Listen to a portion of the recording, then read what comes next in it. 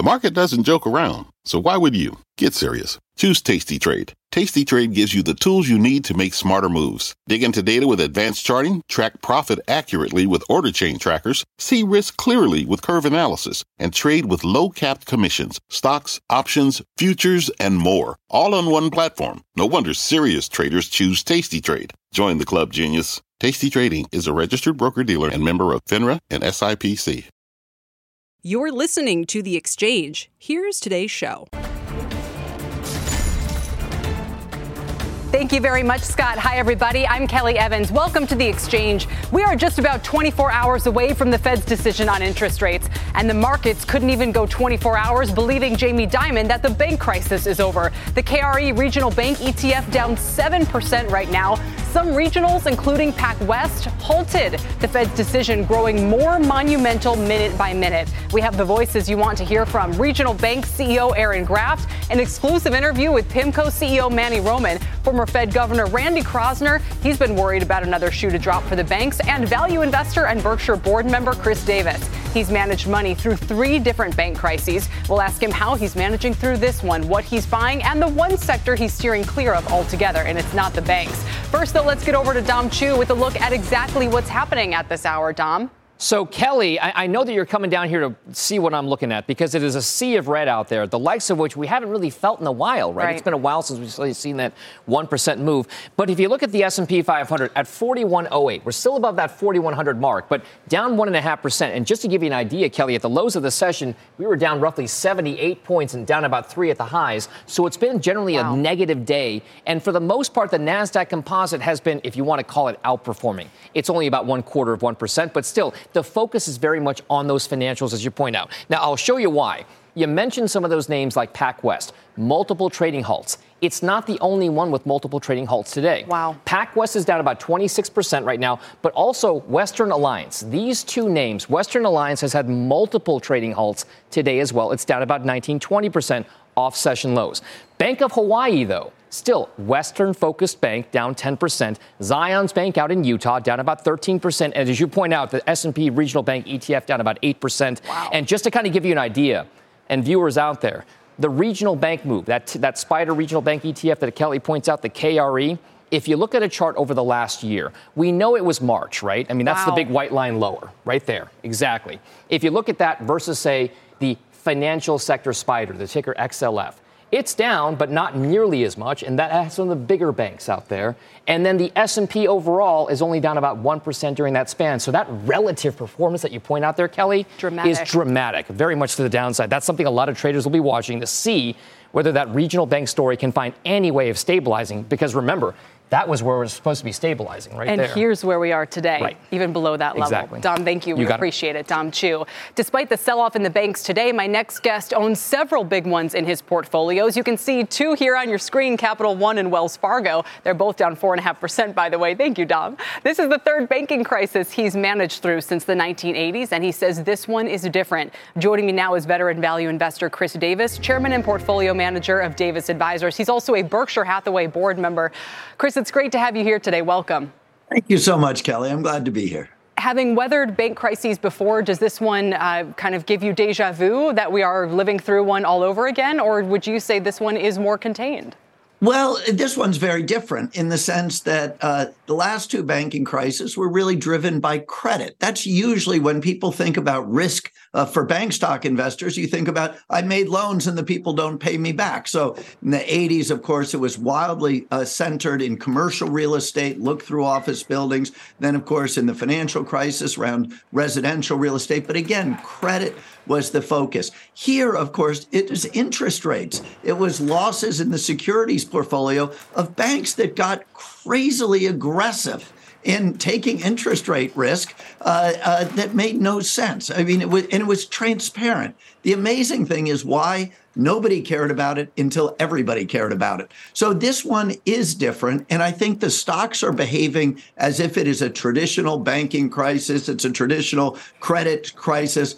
But really, it is different. And what's different is that by looking at the interest rate exposures, you're really able to see which ones took the risk and which ones didn't. And I think that's creating opportunity. What kind of opportunity? Because a lot of people who were talking about opportunity yesterday or a month ago are maybe looking at some of the things they thought they were buying on the cheap and realizing they didn't.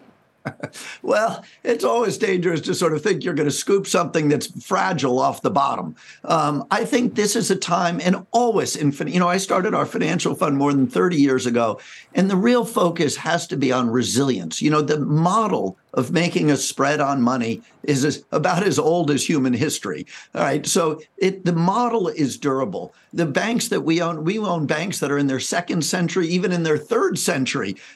So there's enormous resiliency to the model. And so when you get a panic, I think you have to look for where are the companies that are vulnerable. You have to avoid those because then you're, as you say, trying to scoop them off the bottom. That is risky. But if you own the companies that in a sense are beneficiaries, after all, where are those depositors going? When they leave these smaller regional banks, they're fleeing to the big banks. That's, I think, where there's enormous safety. And you can look at, for example, the balance sheet of Wells Fargo, and you can see just how conservative they were in terms of not taking big interest rate risk, and at the same time that they've had enormously resilient deposits. That's a wonderful combination with higher interest rates widening their profitability. So I think it's very different because it's not systemic. It's really a flight to quality. And the fact that the big banks are going down so much, I think, is creating that opportunity. Right. So you'd be a buyer here. I mean, some have said it's Wells Fargo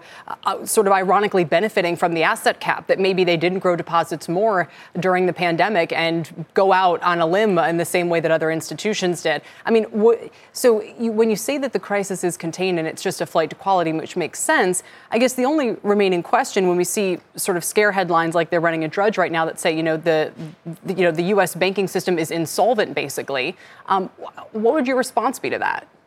Well, it's a stupid comment because, of course, they're only marking one side of the balance sheet to market, right? Insolvency is when your liabilities exceed your assets, right? And your liabilities plus equity. And so, what's interesting in bank accounting is people are very focused on marking the assets to market, your loans, your securities, and they're saying these things are underwater. Well, what is the value of your deposits, right? When you have a source of funds at 1.5%, and you have, available rates at 4 or 5, and those deposits are sticky, which in the case of many of these banks that have smaller retail deposit bases, those deposits have not just been sticky, they've been growing during this period at a very, very low cost. So you have to mark both sides to market. And of course, what matters, Kelly, is not whether somebody has longer term assets, it's that whether their assets match their liabilities in duration.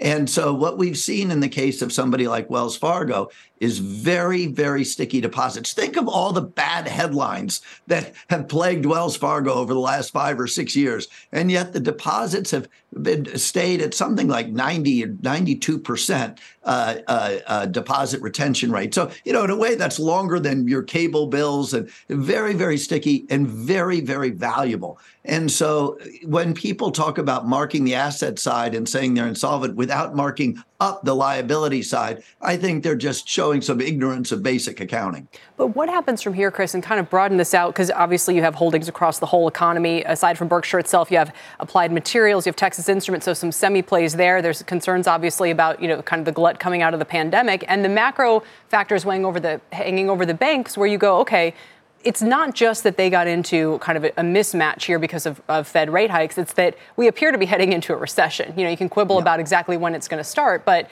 is that priced in? I mean, to any of these stocks that you hold? Well, I think when you look at the Fed stress test, of course, it seems crazy that it didn't include interest rate exposure. Any analyst was making those adjustments anyway, or should have been.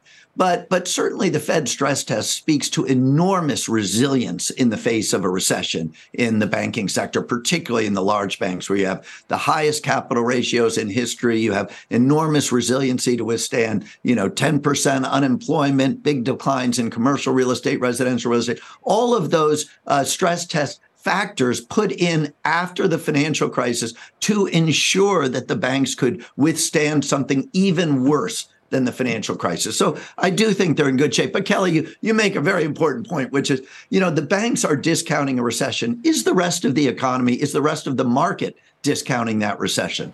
I would say, banks often lead the way in. The stocks go down first, and then the rest catches up. I mean, we have at our portfolio, I think that it would be crazy to invest not imagining or not contemplating that there will be a recession. Guessing the timing has always been a loser's game.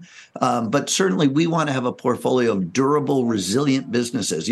So we talk a lot about banks, but our largest position is Meta, which 6 months ago, everybody thought was, a complete disaster and basket case. 6 months later, you have this wildly different perception. You mentioned some of our holdings like Texas Instruments, Applied Materials. These are durable, resilient growth companies. So you can have some volatility, you can have some economic sensitivity, but they aren't cyclical in the sense of going up and down around a horizontal line. They are growth companies, and I think there are opportunities to buy them at really reasonable prices. So we love some of those global internet leaders. We love some of the high quality financials. We think that's a terrific place to be here. You mentioned Meta. You also own Amazon. Let me ask you about energy, where it's probably the only place we've seen Berkshire be active in terms of its kind of big ownership stakes. And yet it's one of the areas that you don't own. It's obviously down today as well. And, they've got amazing cash flow, but possibly a bad macro to contend with. Are you just averse to energy by sort of design? Or is there a reason why you don't think these stocks should be in the portfolio right now? Well, I think that, we have a general belief that that's sort of long-term emergence of the global middle class will drive energy demand for a long, long time. And so when you look at the question of how to participate in that growth in demand of the energy sector, one way is oil. But for us, oil is so difficult a commodity to analyze because of all the exogenous forces that come on top of supply and demand. Prospects of carbon taxes, windfall profit taxes, political and geopolitical actions that affect this most supercharged economy. And on top of that, you have things like electrification of transportation that could bend the demand curve in ways that aren't necessarily consistent with history. And so our view has been, if we want to participate, which we do in this long-term growth in demand, we've preferred things like tech industries, copper, for example. Our view is that copper is a beneficiary of electrification, but also benefits from a lot of these same mega trends that pure energy does. Now, the real problem owning energy over a long period of time has been capital allocation in the sector as a whole has generally been so poor. And I think that if you can own a company where you have high conviction that there is capital discipline and that it will persist, I think there certainly could be opportunities in energy, and we wouldn't be averse to looking at them. Yeah, well, maybe Buffett needs to explain himself better. He picks his targets carefully, and we'll look to see if they get more active here in the months to come. For now, Chris, we'll leave it there. Thank you so much for your time today and for joining us on a day like this especially. Oh, of course, Kelly. Thank you so much. Chris Davis with Davis Advisors. And don't miss Berkshire Hathaway's annual shareholder meeting this Saturday, May 6th. You can catch it live all day on CNBC and CNBC.com. Now, the Fed's next move on rates is coming in just 24 hours' time, and economists are a little worried about this expected rate hike. Steve Leisman is here with the results of the latest CNBC Fed survey. Steve? Kelly, thanks. And this is a perfect segue from that interesting segment with Chris Davis, because the respondents to the CNBC Fed survey are looking at an elevated chance of recession, in part because of all of the banking issues that are out there. Take a look here. We're looking at a 56% chance of recession in the next 12 months. Now, look, if you come all the way over here, this is sort of normal. In any 1 year, things going okay, there's a 1 in 5 chance of a recession. But then you can see as the Fed began to raise rates and raise them aggressively, that recession probability kept rising to being where we are right now at 56%. Take a little bit more detailed look at the views about a recession among our respondents. 62% think it will be mild. September 2023 is the beginning date. Now, that's interesting because it's the second track in a row we've come up with that September 2023 date. It had been June, but they have pushed it ahead because the economy's actually performed stronger, and that predicted recession has not happened yet. 8 months is the average length expected of the recession. Now, take a look. Here's a problem, which is that we don't really see a big rebound. Here is a couple quarters of zero or even negative growth for this year, and it comes up Call it around trend, 1.6%. A lot of times after a recession, we get a bigger boost. We're not seeing that here. And now I love this chart here because you can see the relationship, at least the expected relationship between inflation, which is seen coming down, and that happens in part or because of unemployment going up. Quite a bit of unemployment is built in there. 4.69% is the unemployment rate. Show you some of the commentary on how banking works into all this. Alan Sinai says no recession is still the most likely outcome, but financial instability has raised recession risk. John Donaldson, there are risks to the overall economy from trying to quickly force inflation lower. Guy Labas from Jane Montgomery Scott says a narrow recession is most likely and that the path on the other side is pretty optimistic for corporate earnings. Finally, Mark Zandi says that the Fed ends its rate hike soon and lawmakers limit the drama around the debt limit increase, it has a fighting chance to avoid recession in the coming year. On that difference that you were talking about there, Kelly, 100% think the Fed's going to hike rates. 59% say the Fed shouldn't do it because of banking concerns. Wow. Steve, come on over as we continue the conversation. My next guest is concerned about the banks for the same reason Charlie Munger is. It's their exposure to commercial real estate. Roughly $1.5 trillion of CRE debt will likely have to be refinanced at higher rates in the next 18 months, unless rates collapse by then. Despite that, he still sees the Fed hiking tomorrow. Sounds like Steve's panel. Let's bring in Randy Kroszner, former Federal Reserve governor and economics professor at the University of Chicago Booth School of Business. Randy, thanks for your time today. And, I guess I have to ask you first and foremost about FDIC deposit insurance here, not because you're an expert per se, but because that might be the only solution. For instance, your former colleague Eric Rosengren just tweeted, deposit insurance ceilings need to be raised or eliminated. The steady attack on regional banks is destructive to financial markets and ultimately the economy. Is he right? Well, I certainly agree with the latter part that it is disruptive. I think we need to rethink the entire bank funding model. We used to think that, basically, in the response to the global financial crisis, we said, we don't want banks to be funding themselves through borrowing in the markets. We want that steady source of funding, deposits. Now we know that they're not so steady as they once were. Deposit insurance is fine up to its limit. We've have firms holding very large payroll balances in some of these banks. They, unsurprisingly, have gotten skittish and are moving to some of the larger banks. So I think we need a broader rethink about how banks are funding themselves. Yeah, and by the way, he's not the only one. So Bill Ackman, Steve, I don't know if you saw this tweet as well, saying that after the Fed hikes, as they're expected, we start to see, for instance, a lot of those money market mutual funds offer 5%. He says, you think we're not going to have a renewed round of here's the Ackman tweet, of deposits leaving the banking system and going elsewhere? I mean, that's really been the story. Look, I'm ready to tell the positive story on regional banks. Frankly, I was unconvinced by Chris Davis, who said that there's a low cost there at 1%. I don't think that low cost remains. As Randy just said, Randy's a former banker. He should be out there supporting the regional banks, but he can't do it because it's very difficult, Kelly, to say the regional bank deposit base is safe. There is one ace in the hole they have, which is that. But did they already play it? The ace in the hole was J.P. Morgan, I thought. That's one ace in the hole. But I'm saying in terms of the longer-term business model. The longer-term business model ace in the hole is, in order to lend locally, they have to be located there, and that's it. But I don't know that the deposits have to be there locally. That's really the problem that we're having trouble is joining and understanding the connection between both sides of the balance sheet. And Randy, undoubtedly we know that this is going to impact the macro economy. I mean, it seems ludicrous for them to hike rates tomorrow. Am I wrong?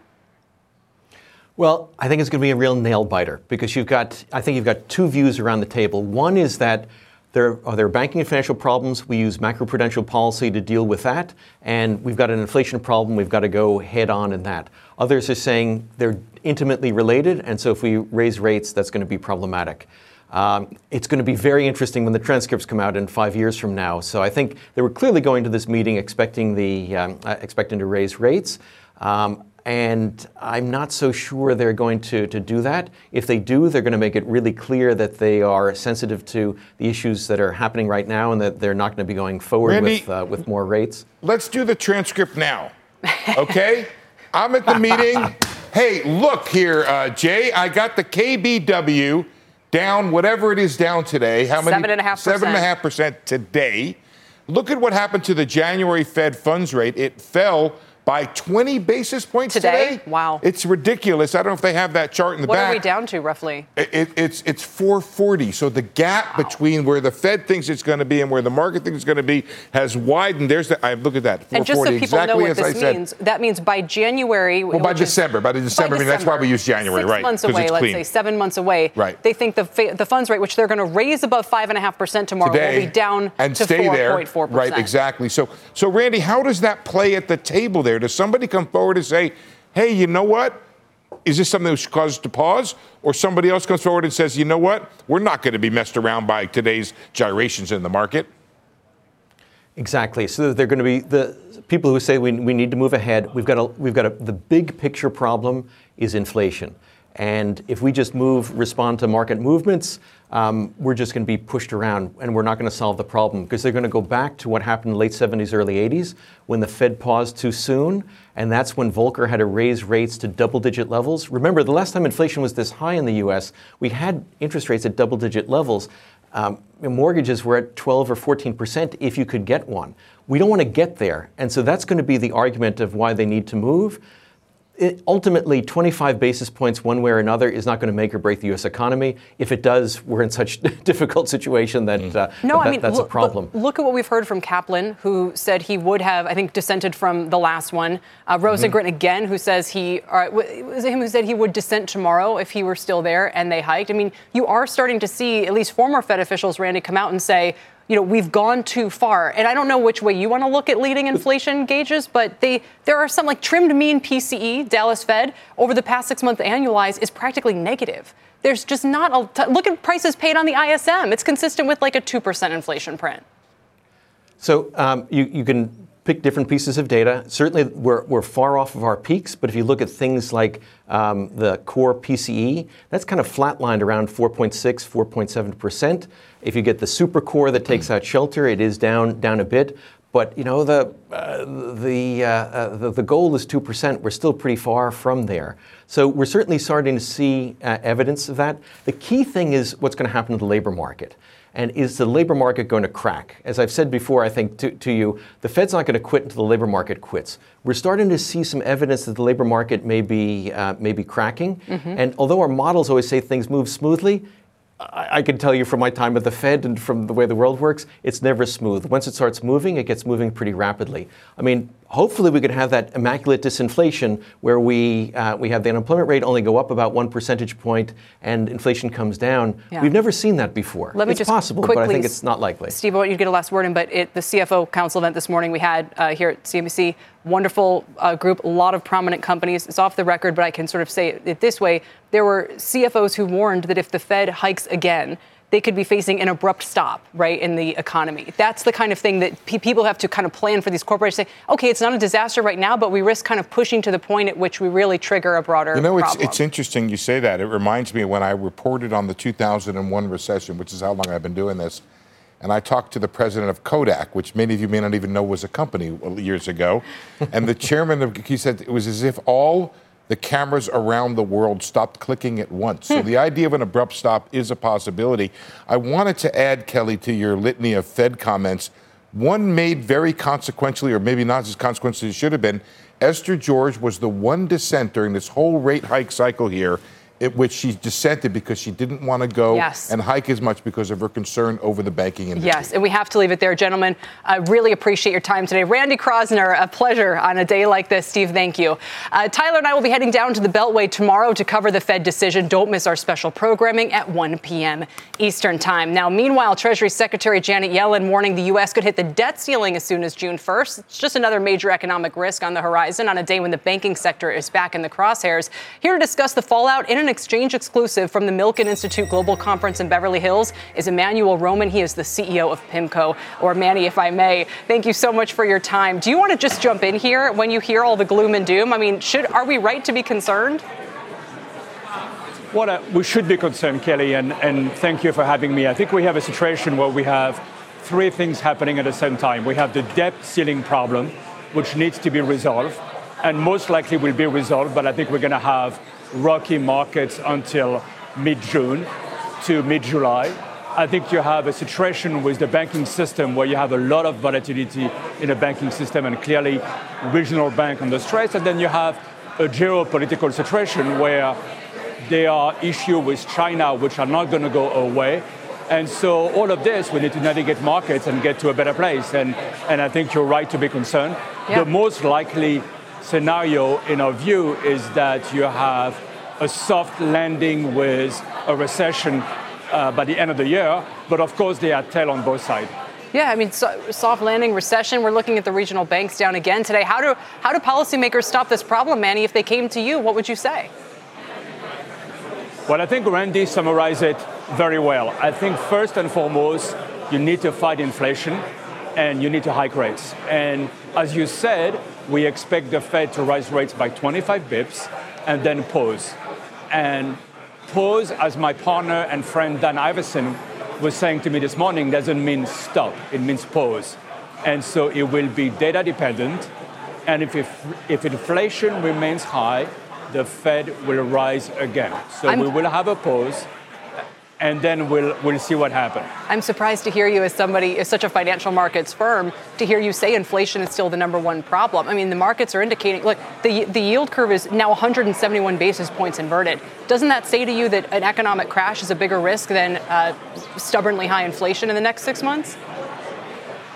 No, I think what the yield curve is telling you is the central case is that there will be a mild recession, and the market is telling you that you expect inflation to be slightly above 3, and that the Fed will cut rates starting in the second half of the year and into 2024. And you have two tails.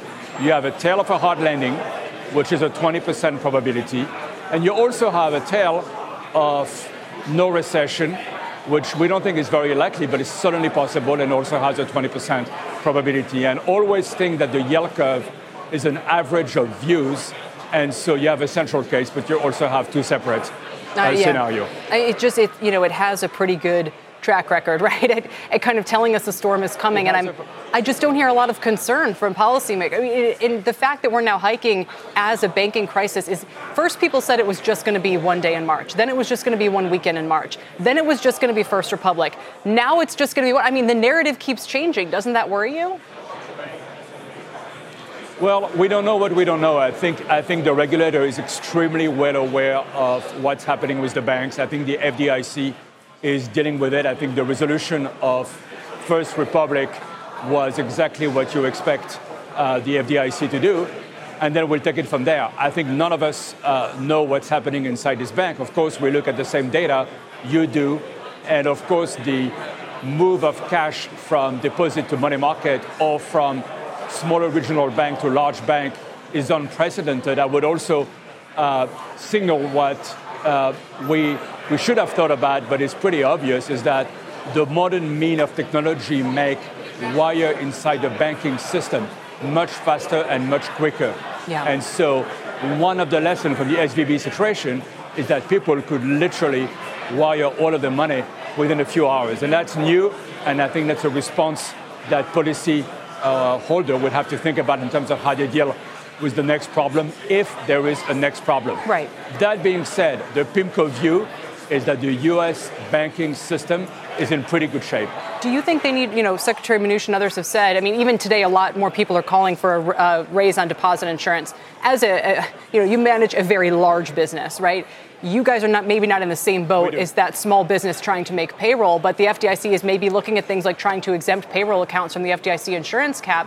Do we need to move in this direction, or do people need to be more prudent about how they're managing their money and where they're putting their cash?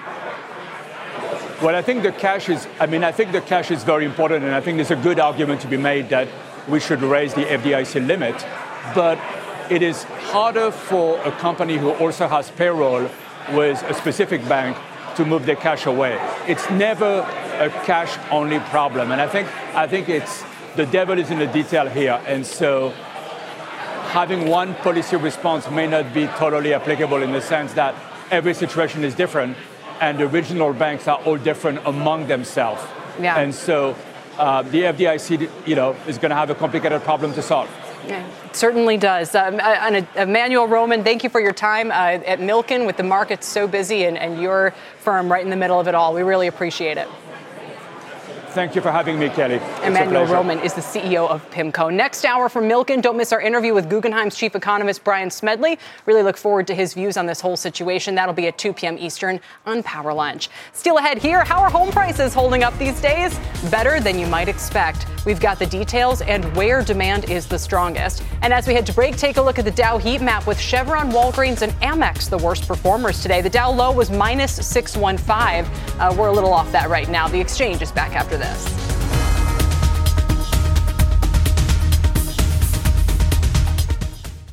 People today can spend half their lives over 50. So it's good to be financially ready for what's important to you as you get older, like a family vacation. Or starting your dream business. Welcome to Connie's Coffee. How may I help you? AARP's trusted financial tools can help you plan for whatever your future holds. That's why the younger you are, the more you need AARP. Start planning today at aarp.org/moneytools. What's on the horizon for financial markets? At PGIM, it's a question that over 1,400 investment professionals relentlessly research in pursuit of your long-term goals. Specialized across asset classes, but united in collaboration, our teams provide global and local expertise. Our investments shape tomorrow, today. Pursue your tomorrow with PGIM, a leading global asset manager.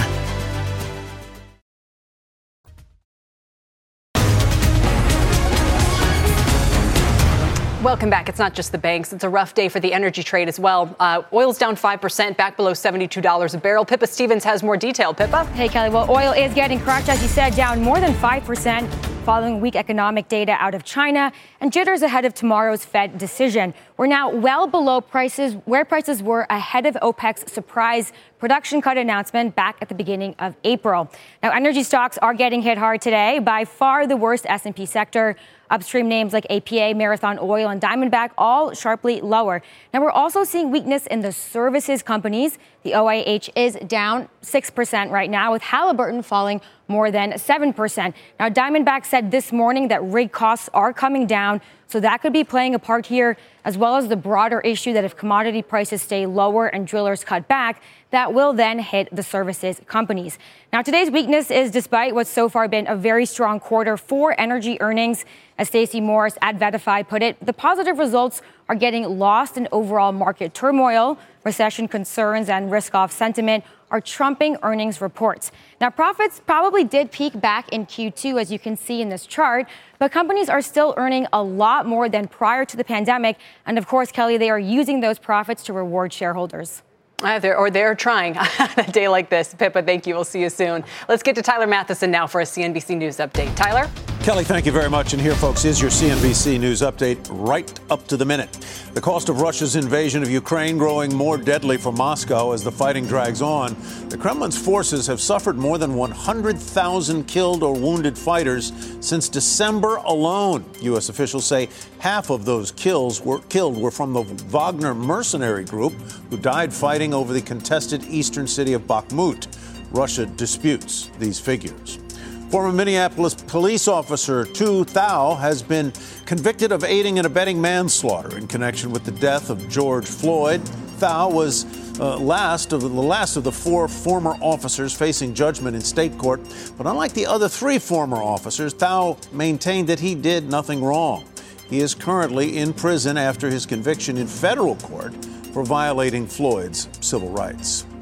And the Canadian folk singer and Gordon Lightfoot has died at 84. The chart-topping artist made his rise in the 70s with hits like Sundown and the epic narrative hit The Wreck of the Edmund Fitzgerald. Lightfoot, recognized by his native country, with Prime Minister Justin Trudeau calling Lightfoot one of the country's greatest singer-songwriters. He takes me back to a time long ago. Kelly, back to you. Simpler time. Tyler, thanks. Coming up, we'll speak with the head of one regional bank about what trends he's seeing and the risks he saw in the commercial real estate business 4 years ago. As a sea of red is on your screen on the banks again today. We are back after this.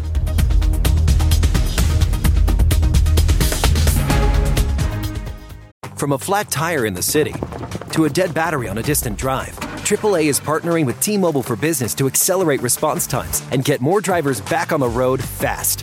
Our nationwide connectivity powers location telematics, so AAA's fleet can find stranded drivers quickly while being fully equipped with the in-vehicle tools to have answers when they get there. This is elevating the member experience. This is AAA with T-Mobile for Business. Take your business further at T-Mobile.com/now.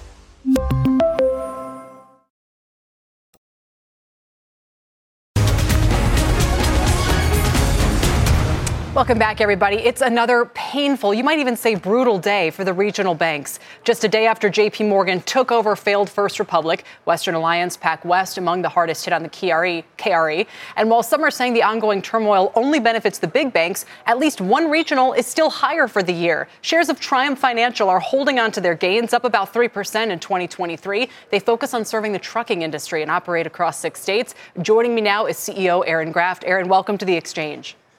Thank you for having me, Kelly. You know, we were going to talk about what you're doing to transform payments within the trucking sector, 8% of GDP. By the way, you took this bank over when you were 32. Just so many incredible things to discuss. I'm going to have to ask you about the banking crisis, though. And just tell us from a banker's point of view, what do policymakers need to do to get this contained? Yeah, I think it starts with, what do you define as a crisis?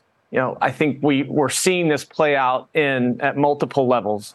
Of course, there was the crisis that came about 90 days ago or 60 days ago, if we want to call it that was driven by liquidity and ultimately a crisis of confidence. I mean, capital cannot replace confidence. And so I think what the market needs in order to move forward is the confidence that the banks are in a position to weather the economy, whatever rates do. Whatever, if we have a soft landing or a hard landing, everyone is looking for confidence. Mm-hmm. And so that said, one of the only ways people are now saying we can instill confidence is to raise FDIC insurance. Let me just quote Morgan Ricks. He's at Vanderbilt. He says, look at what happened with First Republic. The big banks got what they want. They avoided having the cost of failure imposed on them through the FDIC. The FDIC gets what it wants. Depositors were made whole in this case. The losers, he says, ultimately are the rest of the banks, the non-giant banks, and their customers. Do you agree with that what everyone's saying right now, that this all benefits the big getting bigger? Oh, I don't know that everything benefits the big getting bigger. Of course, that's part of it. And that makes for great headlines when you look at the way the deal was structured with FRC upon its failure. But what I would say is you have obviously the market does not believe the tangible book value calculations of many of the large regional banks, or they wouldn't be trading where they are. The market has also decided that there are banks well below that, like Triumph Financial, who have a business model that will thrive in whatever new regulatory environment, whatever rate environment is coming our way. And so I think there's always opportunity, whether you're one of the largest banks or one of the smallest banks, as long as you understand the markets you're in and understand the markets you serve.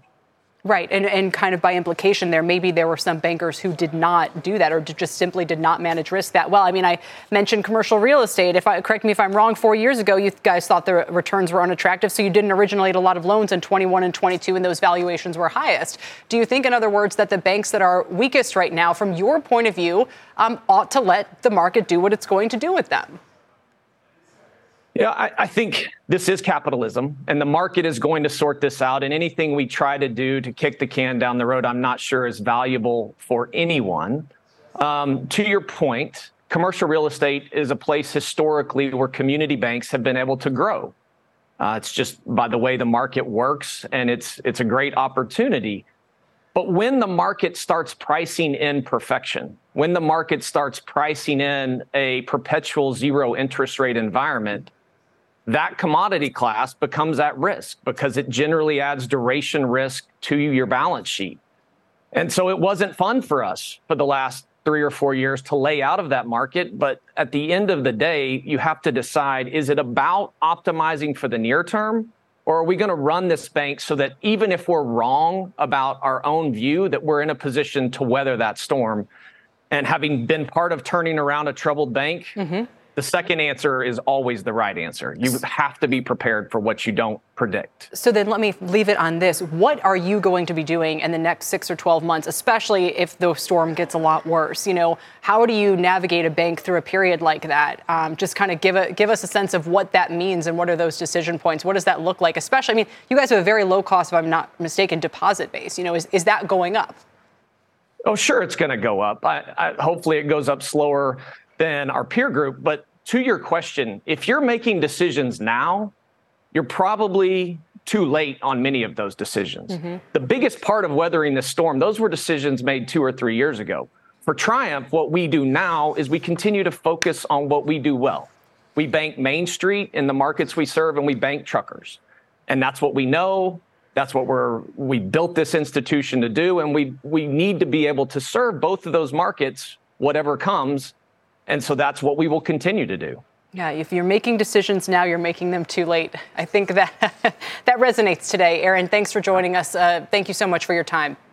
Thank you. Aaron Graft is the CEO of Triumph Financial. By the way, if you're looking for advice on how your business can handle inflation and navigate any uncertain economy, sign up for CNBC's Small Business Playbook happening this Thursday, May 4th. You can register by scanning that QR code on your screen or going to CNBCevents.com.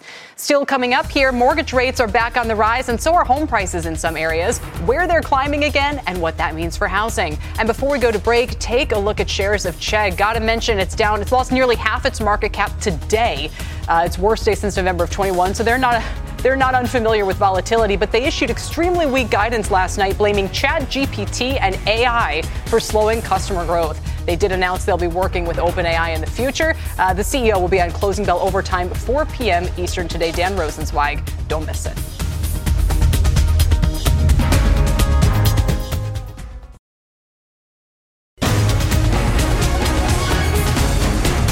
Welcome back, everybody. Home buyers beware. After cooling for much of last year, home prices are heating up again. What's got them moving higher? Let's get to Diana Olick with a look at that. Hi, Diana. Hey, Kelly. Yeah, and it's a couple of things. Consumers now getting used to a higher mortgage rate environment and an unusual drop in new listings right in the heart of the spring housing market. 30% fewer new listings came on in March compared with pre-pandemic norms, and this comes when demand is historically highest. Now, as a result, home prices rose a seasonally adjusted 0.45% in March from February, according to an early look at the Black Knight Home Price Index provided to us exclusively. After revisions to January and February reads, this is now the third consecutive month of price increases. And while this is the national look, major markets in the West, where prices were the most overheated, are still coming down, but not as steeply as they had been. Prices overall had started dropping month to month early last year. That was when the average rate on the 30-year fixed mortgage rose sharply, more than doubling since the start of last year. Last June, prices were cooling at the fastest pace on record. Then rates peaked last October and started to come down at the start of this year, causing a major bump in home sales, but not nearly a big enough bump in supply. Why?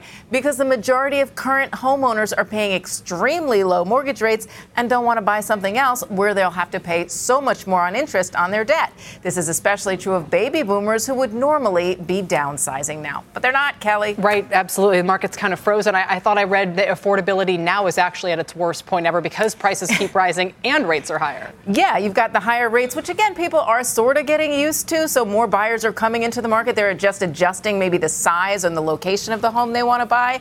But again, if prices just keep firming up and increasing again, it's just more trouble for the market. Yeah, Diana, thank you. We appreciate it. Diana Olick reporting.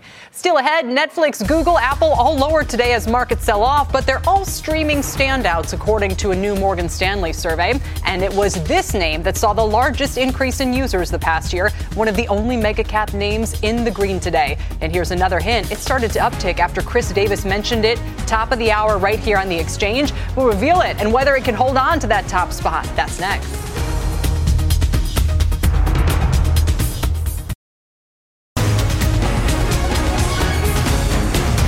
Welcome back to The Exchange. Media stocks getting caught up in the sell-off today as Netflix, Disney, and Warner Brothers are all lower. It's the kind of discretionary consumer spending you would expect to see pinched heading into a possible recession. But Morgan Stanley's new media survey shows consumers are continuing to increase the number of active subscriptions they have, and Netflix remains number one in streaming despite hiking prices. But it was Amazon that saw the biggest yearly increase in usage. That was our mystery chart. For more, let's bring in Ben Swinburne, head of U.S. Media Research at Morgan Stanley. It's good to see you, Ben. And what jumps out to you about Amazon? Hey, Kelly. Well, it's good to see you, and thanks for having me on. Look, I think the headline for us on the Amazon front is probably the impact of sports. Thursday Night Football, as you probably know, made its debut exclusively on Prime last fall. And that seems to us to be probably the biggest driver of the increase. And I think it's a big debate for investors, particularly as we come back to Netflix, whether or not live sports, makes a big difference. We did ask consumers, for example, about Apple TV Plus, which is still kind of a niche service in terms of penetration. How much would sports matter? And we saw a significant increase in intent to sign up if live sports were included. So I think those are some of the things that are really interesting about our AlphaWise survey this year. Yeah, although Netflix, what was the dating show? What is it called where they couldn't get the Sunday night Love is Blind. Anyway, they've got a long road ahead. Overall, the findings of the survey, respondents now report using 3.2 paid streaming services on average, up from 2.9 last year. Was this the first time we cracked 3, or were we previously there? Yeah, no, I think it's really interesting. I mean, we titled the survey "Reaching Adolescence," partly because it was the 13th year of our survey. And I think most people would say there's no way we could actually, as Americans, stream more, pay for more. And we saw every service see increases in year-over-year usage, pretty much. And we saw the number of paid subscriptions rise 10% to, you got it, 3.2 per user, which was a new all-time high. Wow. So the question is, how much can it keep growing? And, we always say in many industries, you get to 3 or 4 major players. How much consolidation is implied if it can't really grow much beyond this?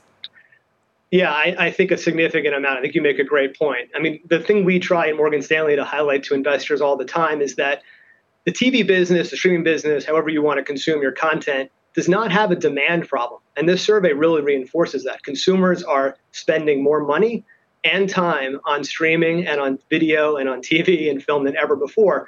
It has a major cost problem. Outside of Netflix, the rest of the traditional media companies like Disney, Paramount, Warner Brothers Discovery, so far have not figured out how to create a profitable streaming business. And so that's the big project at hand.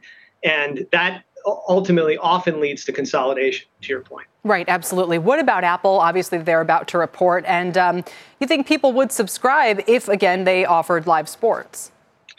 Yeah, we're very bullish on sports as public equities if we can find them. I mean, you may know our top pick is Endeavor.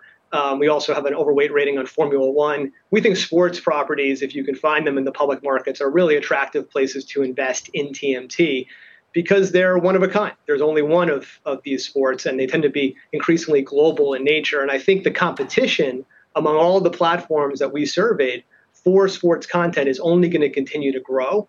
Apple has a fairly landmark global MLS deal that has started this season.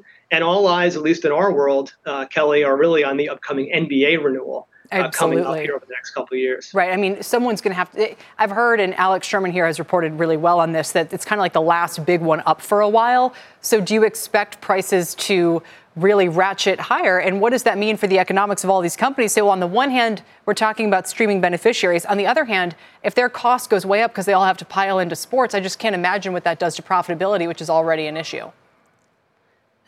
It's like, I appreciate the frowny face. The blue screen of death strikes again. That was Ben Swinburne from Morgan Stanley. Again, reaching adolescence, he says, about the streaming service providers. Markets looking a little bit better as we move throughout the hour. Dow was down to a little bit less than a 400-point decline. We'll have more coverage in a moment on Power Lunch. The NASDAQ, S&P, Dow uniformly down about 1% today. Regional banks remain the worry spot. Don't miss our special programming for Fed Day tomorrow starting at 1 p.m. Eastern. Senators Warren and Kennedy will join Tyler Matheson and I live in Washington, D.C. It's a 2-hour special. But coming up next on Power Lunch, before all of that, ChatGPT dampened Chegg's outlook, but Ashton Kutcher is going all in, launching a $240 million AI fund. He's always ahead of the curve. Remember Twitter? He'll join us live. Tyler's getting ready for it. I'll join him on the other side of this break.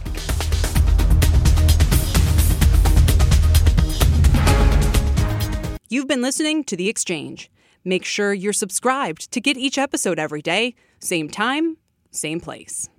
From a flat tire in the city to a dead battery on a distant drive, AAA is partnering with T-Mobile for Business to accelerate response times and get more drivers back on the road fast. Our nationwide connectivity powers location telematics, so AAA's fleet can find stranded drivers quickly while being fully equipped with the in-vehicle tools to have answers when they get there. This is elevating the member experience. This is AAA with T-Mobile for Business. Take your business further at T-Mobile.com/now.